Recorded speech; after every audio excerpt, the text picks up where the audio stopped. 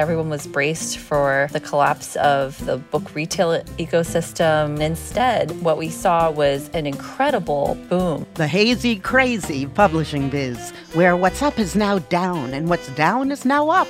From WNYC in New York, this is On the Media. I'm Brooke Gladstone. In pursuit of the next blockbuster, publishers remix the old big hits. You hear a lot of joking and snarking about the girl in the window, the girl with the tattoo in the window, the girl on the train with the tattoo in the window. Plus, is paper the new vinyl? The old-fashioned reading device of the print-on-paper book delivers certain things to people that they highly value with an ebook. You can't put it on your shelf. You can't give it to someone as a gift. Blobs on book covers, supply chain nightmares, and antitrust lawsuits. It's all coming up after this. This episode is brought to you by Progressive. Most of you aren't just listening right now. You're driving, cleaning, and even exercising. But what if you could be saving money by switching to Progressive? Drivers who save by switching save nearly $750 on average, and auto customers qualify for an average of 7 discounts. Multitask right now. Quote today at Progressive.com. Progressive Casualty Insurance Company and Affiliates. National average 12-month savings of $744 by new customers surveyed who saved with Progressive between June 2022 and May 2023. Potential savings will vary. Discounts not available in all states and situations. Listener supported. WNYC Studios. From WNYC in New York, this is On the Media. I'm Brooke Gladstone. Analysts and assorted other worrywarts have long foreseen the death of the publishing industry, destined to be trampled under the heavy boots of our screen-dominated culture, risk-averse mega houses, and, of course, Jeff Bezos. Amazon.com is the reason that there is all this heartache in the book industry. All the bookstores are disappearing. The independents are gone, and Barnes & Noble is the only thing standing. And they've got a major fight going on about the future even of Barnes & Noble. So the whole industry has changed. Well, the publishing industry has been doomed as long as I've been in the publishing industry, which is 25 years. So it's an industry that is in a state of perpetual crisis. And yet, in 2022, the publishing world seems to have a steady pulse. Reading among the average American, drifting down year after year since the early 2000s, suddenly took an upward turn in 2020. According to the Bureau of Labor Statistics, the average American adult began reading about 20 minutes a day, an increase of 4 minutes from the year prior. And book sales are up too. But those vitals are not enough to bestow a clean bill of health on a trouble-prone system. Workers are demanding HarperCollins increase pay and provide better paid leave benefits, as well as address its lack of diversity. Last month, more than 250 employees at HarperCollins went on an open-ended strike after months of fruitless contract negotiations. The publisher still hasn't agreed to substantially raise wages, despite having reaped record profits in 2020 and 2021. In September, in search of a clearer assessment of the book industry, we called Alexandra Alter, who covers publishing and the literary world for the New York Times. People are cautiously and surprisingly optimistic. A couple of years ago, when the pandemic hit, everyone was braced for the collapse of the book retail ecosystem, a real shrinking of independent bookstores. Oh, yeah. They expected their sales to tank. And instead, what we saw was an incredible boom. It makes sense if you think about it. There were no movie theaters to go to. Concerts were canceled. You couldn't get on a flight that easily, but you could still read, and a lot of people did. Print sales skyrocketed in 2020. They were up 8%. It was the first big increase in something like 18 years. And it continued to rise in 2021. How are we doing so far in 2022? We have seen a softening of print sales so far this year, mainly because the last couple of years were so extraordinary. Sales are still well above what they were in 2019. So it seems like the gains aren't fleeting, at least. And what's even, I think, more encouraging to people is to see the strengthening of the independent bookstore ecosystem. Everyone, I think, was rightfully concerned that the shutdown would put a lot of bookstores out of business. The amazing thing was not only did the bookstores, many of them survive, but many of them are thriving. And in the last couple of years, more than 300 new bookstores have opened up across the country. And a lot of younger, more diverse owners are coming into the business. And that's a very exciting and enriching thing that is pretty new and was a side effect in some odd way of the pandemic. Independent bookstores became a kind of nexus of community activity, right? Curbside pickup, ordering from them online. You never really ordered from them online before. Yes. Communities really rallied around those shops. People bought gift cards so that when the stores reopened, they could use them, but they could give them a cash infusion now.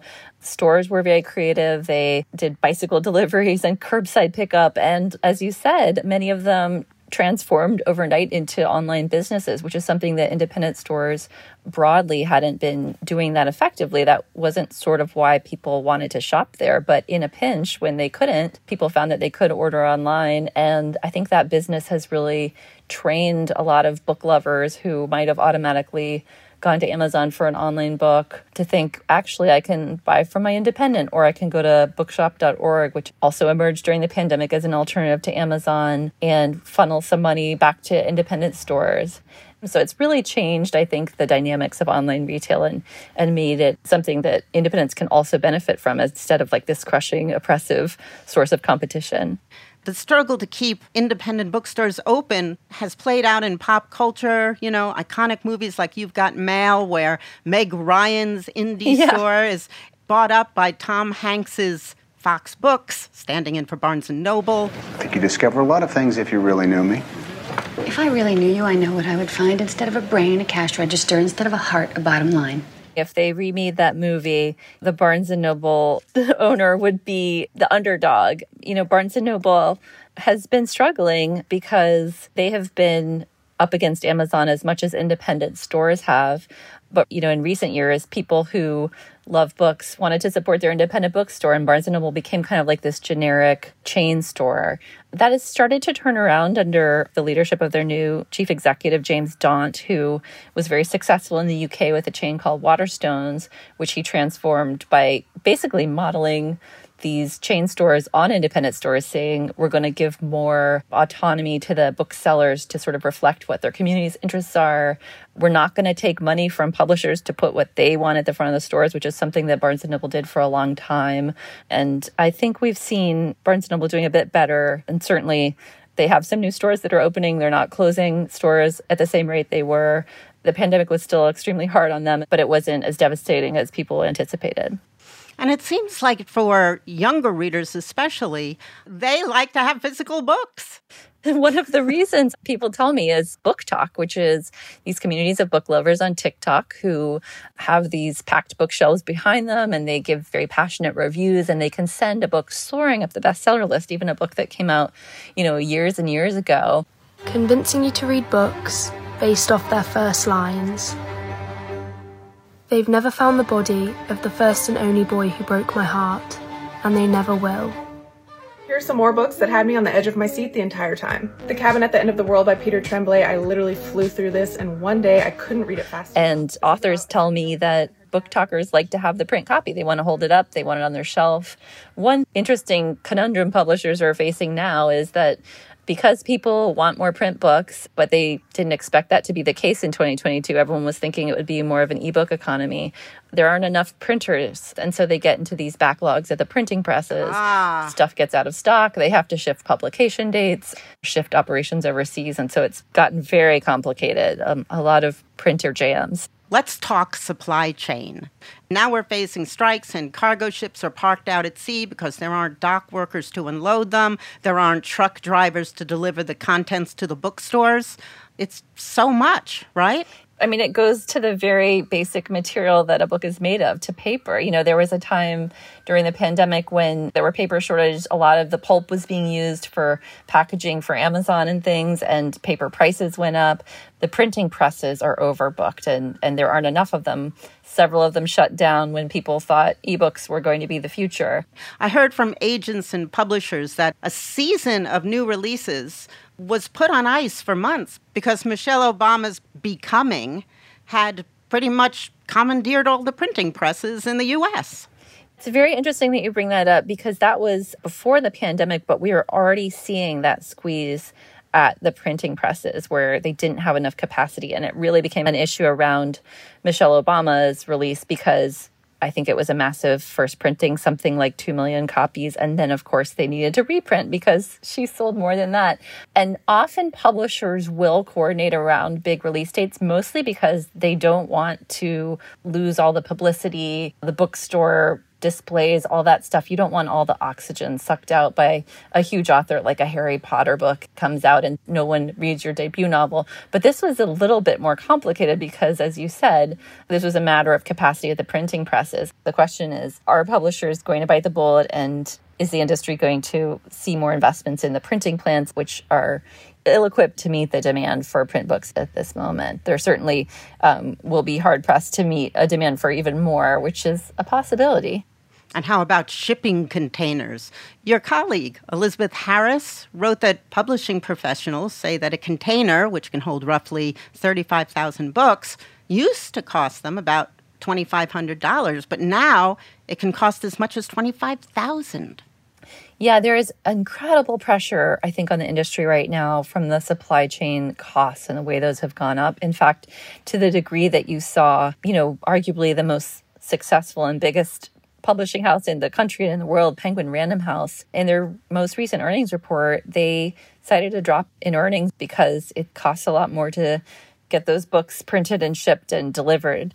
And I think that's something people are concerned about. Nobody wants to raise the price of books. I think everyone understands that customers are very price conscious right now, and a hardcover is already around $30. That's an investment, But at the same time, there's not a lot of places in the supply chain where you can save money, particularly when you're looking at an analog product like a book. Like every step of the way is something that you need that machinery, you need those workers.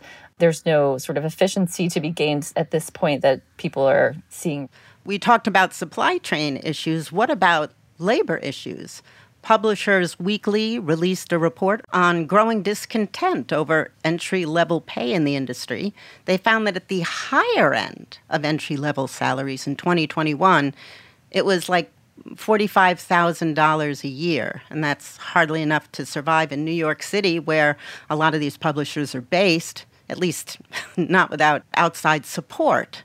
Has some of the larger push for diversity in the industry extended to a conversation about working conditions and pay?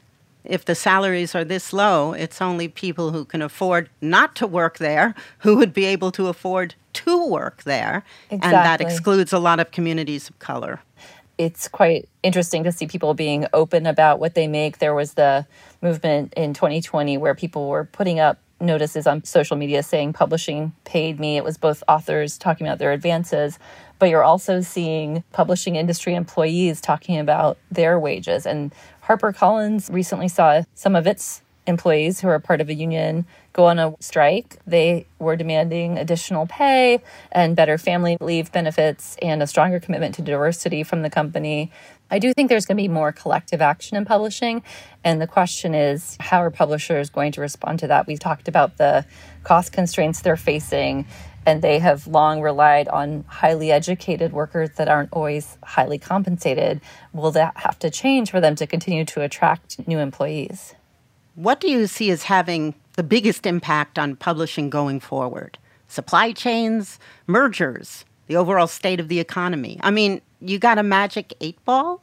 I think a big question, of course, at the moment is, you mentioned consolidation. And right now, the publishing industry has 5 big publishing houses and then a constellation of mid-size and independent houses. And we've seen a lot of the power to attract best-selling authors shift over to those bigger houses. And in their efforts to continue to make a profit, they tend to focus on those big blockbuster authors. Those are the books they spend the most on advances for. Those are the ones they market the most and put forward to booksellers, to media. And so it definitely trickles down to readers as well. The other thing I think people are really wondering about is just the overall state of the economy. And books became so critical for people during the pandemic. People held on to their love of reading or built up a new habit. And publishers are very nervous about whether that discretionary spending will continue if there's a recession, and what impact will the health of the overall economy have on people's book buying and reading habits. It was a pleasure talking to you, Alexandra. Thank you so much. Thank you so much for having me. It was really fun and interesting to talk to you. Alexandra Alter covers publishing and the literary world for the New York Times. Coming up, the DOJ wants to preserve competition in publishing. The suspected monopolists just say they want to make art. This is On the Media.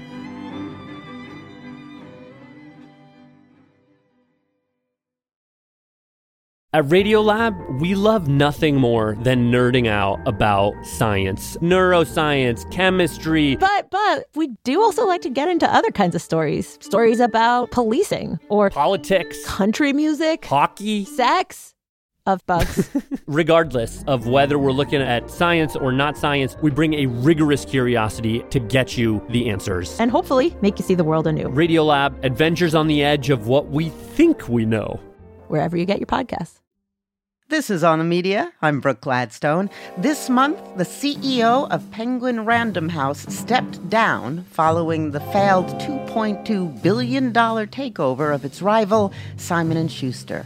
The merger was blocked when a federal court ruled in favor of the Department of Justice in an antitrust suit. This merger would have created a mega merger, a publisher that would have been roughly 49% of the market for best-selling books. While they may appeal, they lost. And in fact, there is a $250 million payment that may go to Simon & Schuster. That's a Paramount unit, by the way, remember still?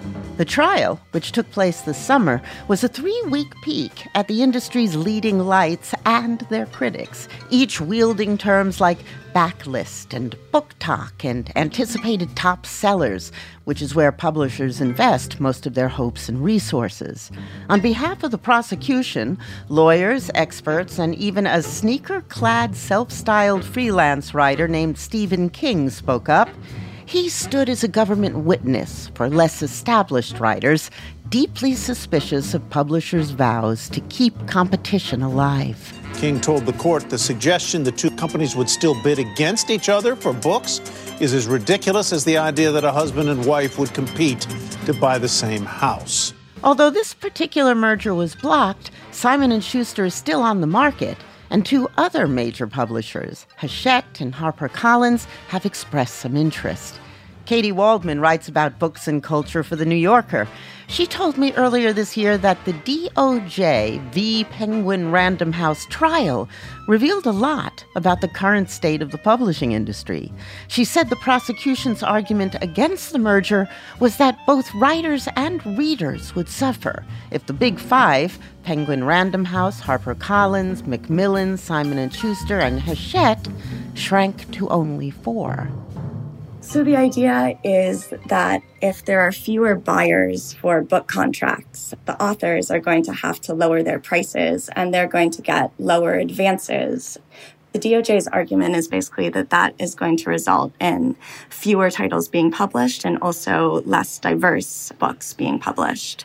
The DOJ is basically saying you have particular books that are going to make you most of your money, and you know which ones those books are going to be because those are the books that you pay the highest advances to.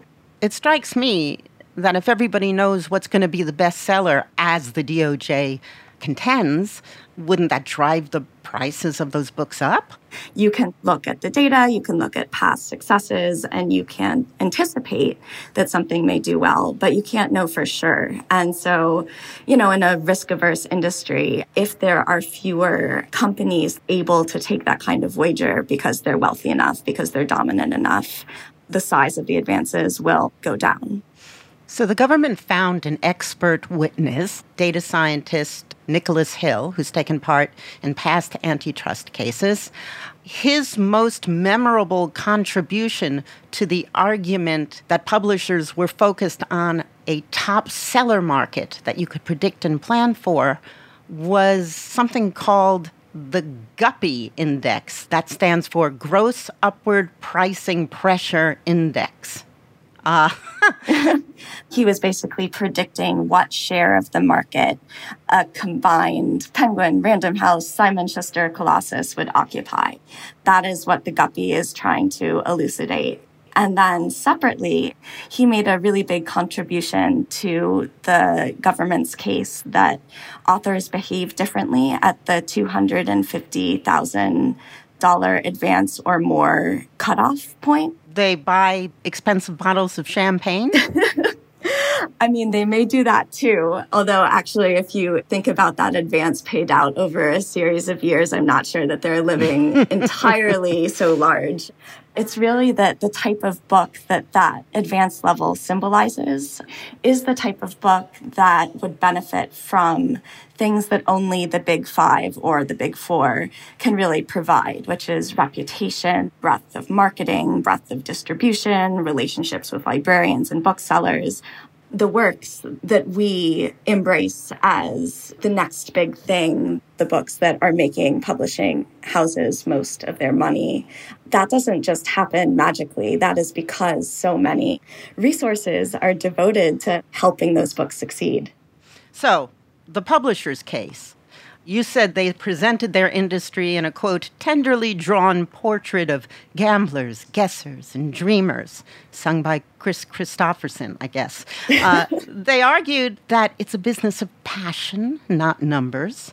Yeah, I mean, what we were hearing from the executives of the big five who were called to testify is that publishing is a labor of love, it's a game of chance, and there's really no such thing as an anticipated top seller because you can't anticipate what will fly off the shelves. It is all just starry-eyed adventurers who believe in a project and devote their resources to it, and sometimes it works and sometimes it doesn't.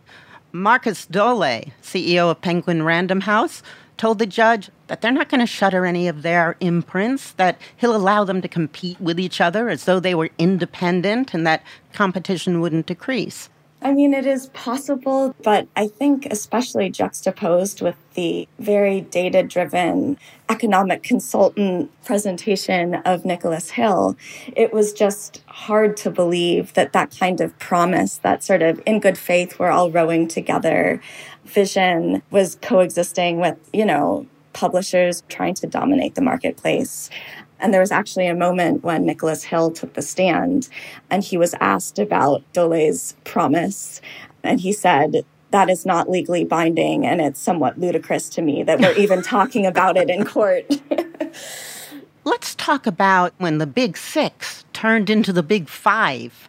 It was in 2013 when Penguin and Random House merged, leading to the behemoth it is today. Penguin Random House now seems to dominate a quarter or more of the book market. What did we learn from that merger? So in 2013, there were no promises not to shutter any imprints. And indeed, imprints were shuttered. A lot of positions were made redundant. Mid-list contracts were canceled. Define the mid-list. Sure. Consider like an Avengers movie or maybe like a James Patterson novel. Mm-hmm. Those are the $1 million advances, books that we're pretty confident are going to sell no matter what. Your mid-list titles are maybe equivalent to your Sundance winners, very artfully constructed vessels of craft that have some support behind them, but are not the big crowd pleasers. And those are the places that I think a lot of people in the industry look to, hoping for newness and freshness and literary evolution. Dole also said, success is random. Bestsellers are random. That's why we are the Random House. And the president of Viking said that he'd passed up Marie Kondo's book, The Life-Changing Magic of Tidying Up, and Where the Crawdads Sing. So there is no algorithm that picks a bestseller. That was their point, right? Yes, there are no sure things in publishing. At the same time, publishing houses are being somewhat disingenuous if they don't acknowledge that they are very good at detecting, sleuthing out those patterns, and then making decisions that will help them recreate prior successes. You know, you hear a lot of joking and snarking about the girl in the window, the girl with the tattoo in the window, the girl on the train with the tattoo in the window. And I mean, these books are getting deals because publishers think that they have a shot at getting that goose to lay another golden egg. Right. Everything is about comparables. I hear that from frustrated would-be novelists all the time. Unless the book is done before, they say, well, we think you're a great writer, but we just don't have the category.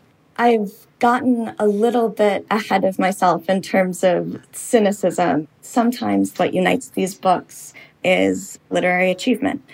Good books that read like other good books. However, there are whole swaths of literary achievement that are possible that these publishers have not permitted themselves to explore. The really hacky version is you have genre fiction that is reproducing itself in an uninspired way. You have observed the woman in the window and the girl on the train type books feature unreliable, messy, alluring female narrators who see a crime, but maybe they're just alcoholic. And, yes. And there's weird quasi-feminism in it. But if you think too hard, you just become depressed about the state of the world. Yes, I think you've entirely summed up my aggravation, my exasperation with that particular template. And I will also throw out a few other easy cliches of book publishing successes. There's the pop science. Here is how Cyrillic runes reveal the flight patterns of hummingbirds, which will help you get more sleep and kill it at work. That explain everything? Exactly. Explain everything is the crucial point there. And who's the master of that genre? I feel bad invoking him because he probably did it better than most, but Malcolm Gladwell is the king, inspiring 1,000 lesser flowers to bloom. But to be a little bit more serious about it, there are worthy types of books that are important, but that are being presented as the only option for new writers. And I'm thinking about the lyrical immigrant novel of loss and the fiction of Black trauma. These things are not bad on their face, but if debut writers of color feel like they're the only space that will receive them, that's a real constraint on their imaginations and like a deep disservice, not only to them, but to us, to readers.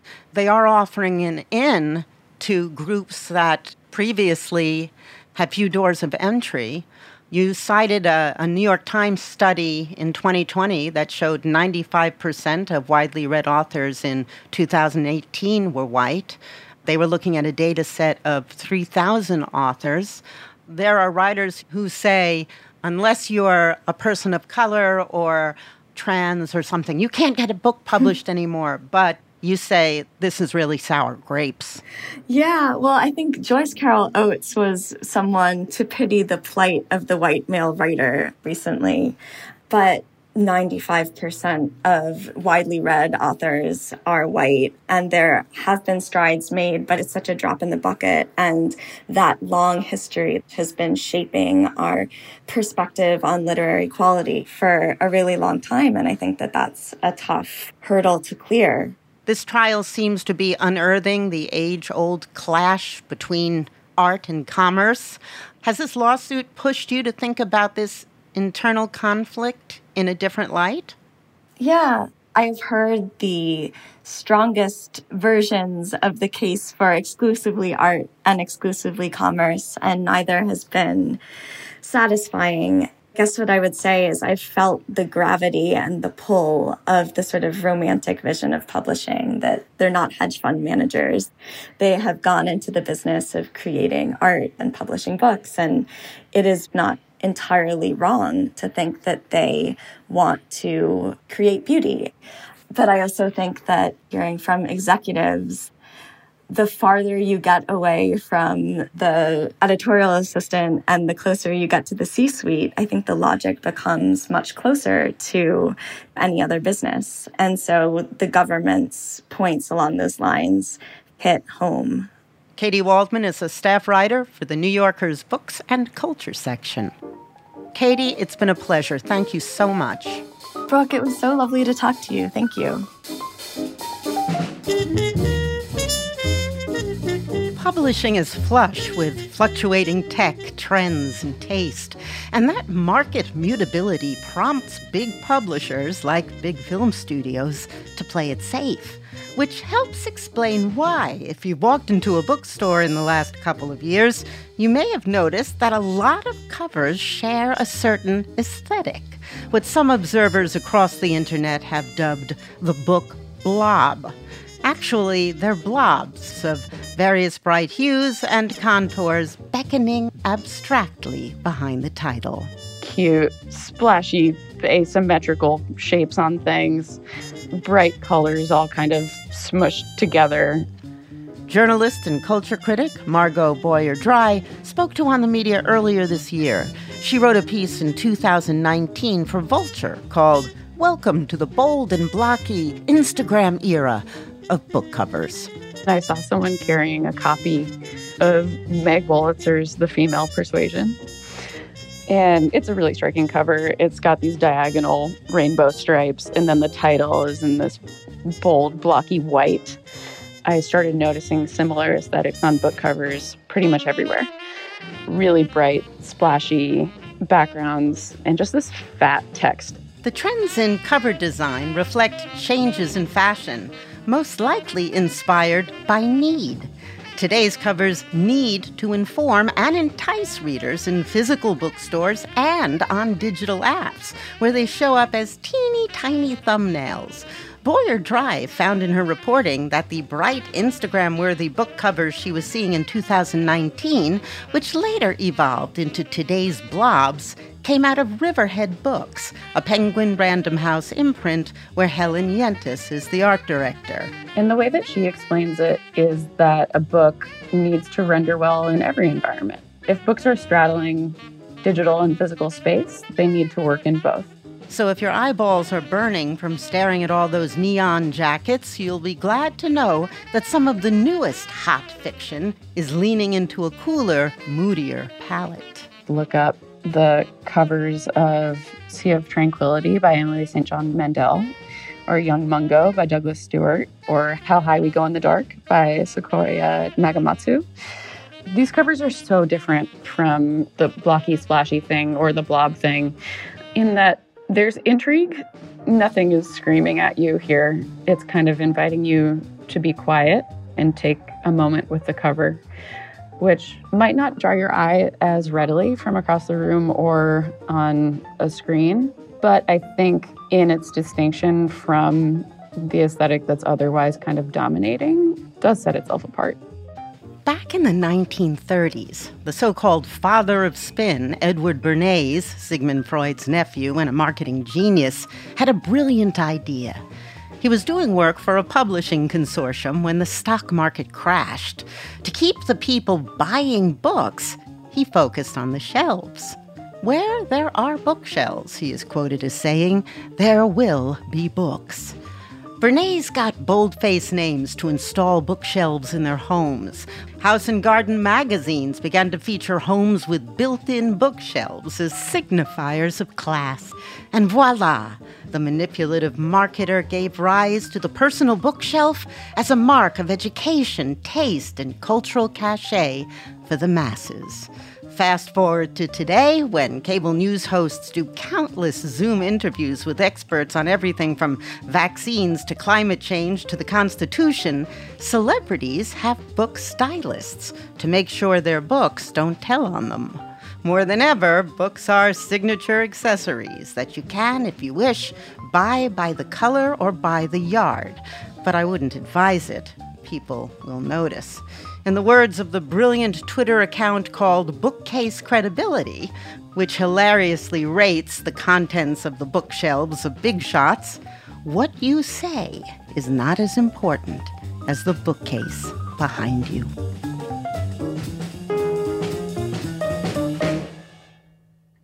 Coming up, what really happened when a certain supply chain Goliath entered the book business, and the shape of books to come.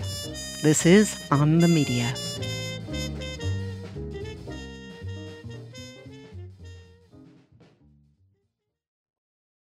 This is On the Media. I'm Brooke Gladstone.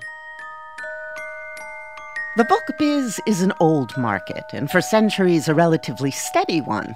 But according to Cambridge University sociology professor John Thompson, author of Book Wars, The Digital Revolution in Publishing, it was transformed by three key developments in the mid-20th century. First, the invention of the chain bookstores, initially in malls and then as standalone literary oases. Next, super agents, brokers of deals between publishers and authors who now fiercely prioritize the writers and their advances. And finally, the conglomeration of publishers from scattered individual operations into the powerhouses we know today. In America, anyway, the difference between 1900 and 1980 for books was stark, from first draft to final sale. But then it was overtaken by an even more powerful, irresistible force, the digital revolution. And at the intersection of leather and papyrus and then paper and cloth emerged the stunning new dance of digital bits across glowing screens, and a new kind of business was born. This conversation first aired in September. Amazon began in the mid-late 1990s as a new startup in the retail side of the publishing business. No one knew what was going to happen and how it was going to develop, but of course it became a major player within the retail space of publishing, and then began to have an influence on other sectors of publishing as well. Speaking of other sectors of publishing, let's talk about the rise of ebooks.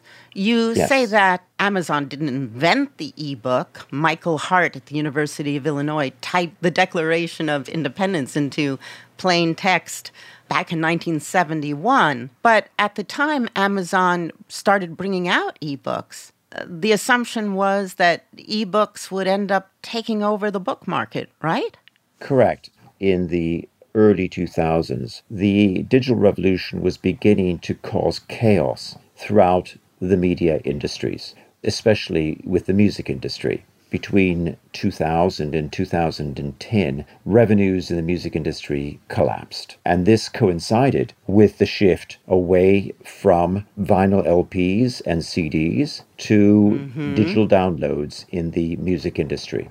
And if you were to go back to the early 2000s, senior executives in the book publishing industry were looking over their shoulders at what was happening in the music industry and wondering if that was their future too. There's much to be said about the similarity of vinyl to the fall and rise of the paper book. There was a funny New Yorker cartoon that said, "What I really love about vinyl is its expense and inconvenience." So the Kindle, just to put some dates on it, was released in 2007. The sales of ebooks absolutely took off between 2008 and 2012. And then what caught everybody completely by surprise is what happened in 2012 and 2013, which is the sales stopped burgeoning. And then from 2013 on, it actually began to decline. You see this pattern in other adoption of new technologies where you get rapid growth, you get saturation in the market, and the growth stops, and then it begins to fall off slightly. When you drill down a bit deeper and you look at how different types of books have performed as ebooks, you find that some types have actually sold really well as ebooks and continue to sell really well as ebooks, while other types of books never took off at all. Like what? For example, genre fiction has sold very, very well in ebook format, most notably romance novels. Hence 50 Shades of Grey, which is interesting for a lot of reasons. It was a self-published book, but we'll get to that in a moment. So that particular genre, romance, erotica, have sold very strongly in ebook, but also other genre fiction categories such as sci-fi, thriller, mystery, and so on and so forth. Because the fans consume them like chocolates in a box?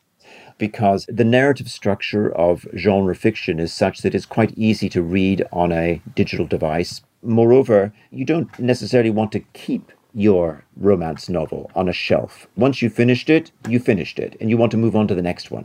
So there is no desire for many people to have a collection of genre fiction. And thirdly, of course, you want it as cheaply as you can get it. And ebooks are often priced more cheaply than print books. Now, at the other end of the spectrum, there are certain kinds of books, like cookbooks and travel books and children's books, that never took off in ebook format at all. It really surprises me that travel books did not, because you'd want to take them on the road. Cookbooks, yeah, I've done a lot of cooking, bringing something up on an iPad, but it's nice to have a book. Children's books, people want them to be tactile, and they usually have lots of beautiful pictures that look better on paper. You've noted elsewhere that books like biography, history, self-help, that's about 20-25% of the ebook market. But what about literature and classics and mid-list stuff? With general fiction, that is not genre fiction, but classic fiction and so on and so forth, the pattern tends to be lower than genre fiction, but higher than nonfiction. So it's in between.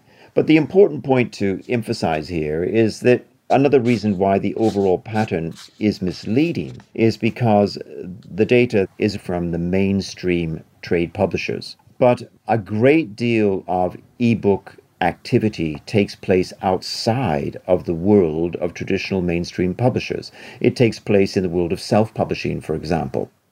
You begin early in your book with the story of Andy Weir, famously the author of the blockbuster book and movie The Martian. Is there a way to quickly summarize his story and tell us the lesson learned? So Andy Weir was someone who had always wanted to be a writer, but it never panned out.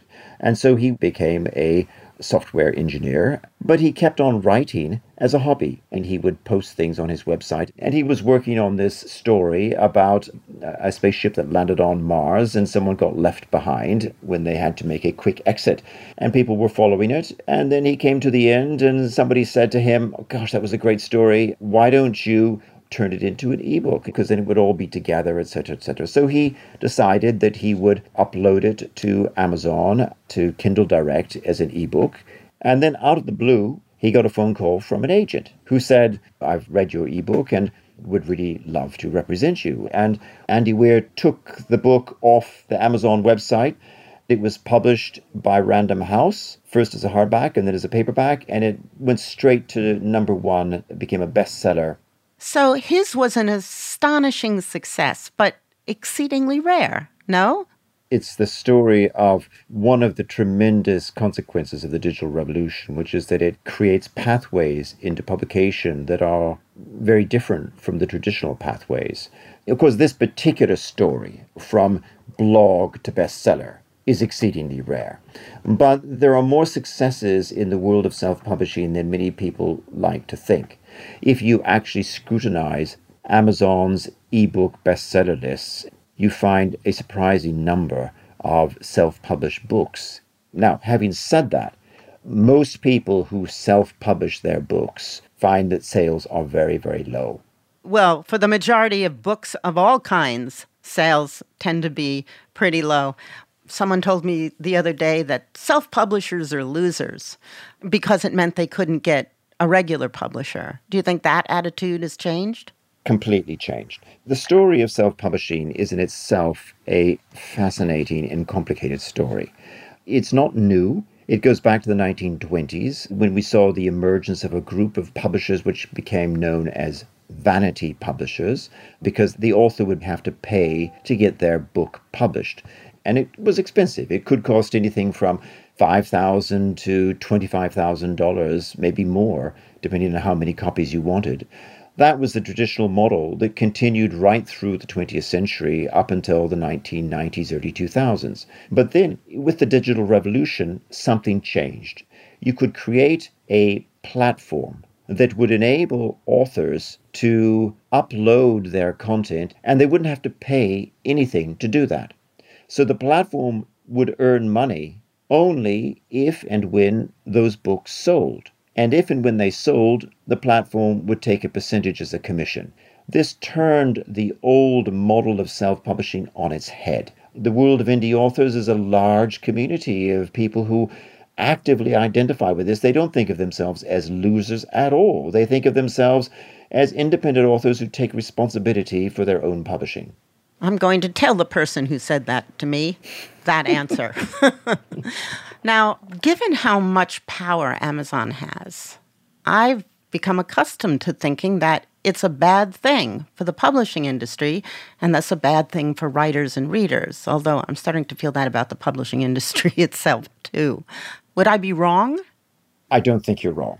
I want to stress again, there are many very positive things about Amazon. We as readers of books know that the availability of books is greater now than it has ever been. However, Amazon now represents the most powerful organization that the book publishing industry has ever seen in its 500 years of history. For many publishers, Amazon now accounts for maybe 50% or maybe more of their sales. And the more power it has, the more it also acts as what in legal terms is called a monopsony, an organization which has overwhelming power in relation to its suppliers. And this distorts the marketplace. And so to answer your question, it's this kind of distortion of the marketplace that is the danger.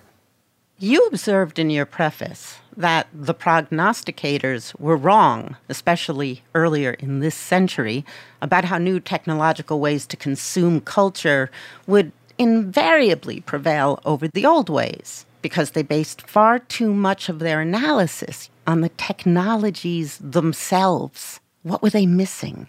They were missing the people.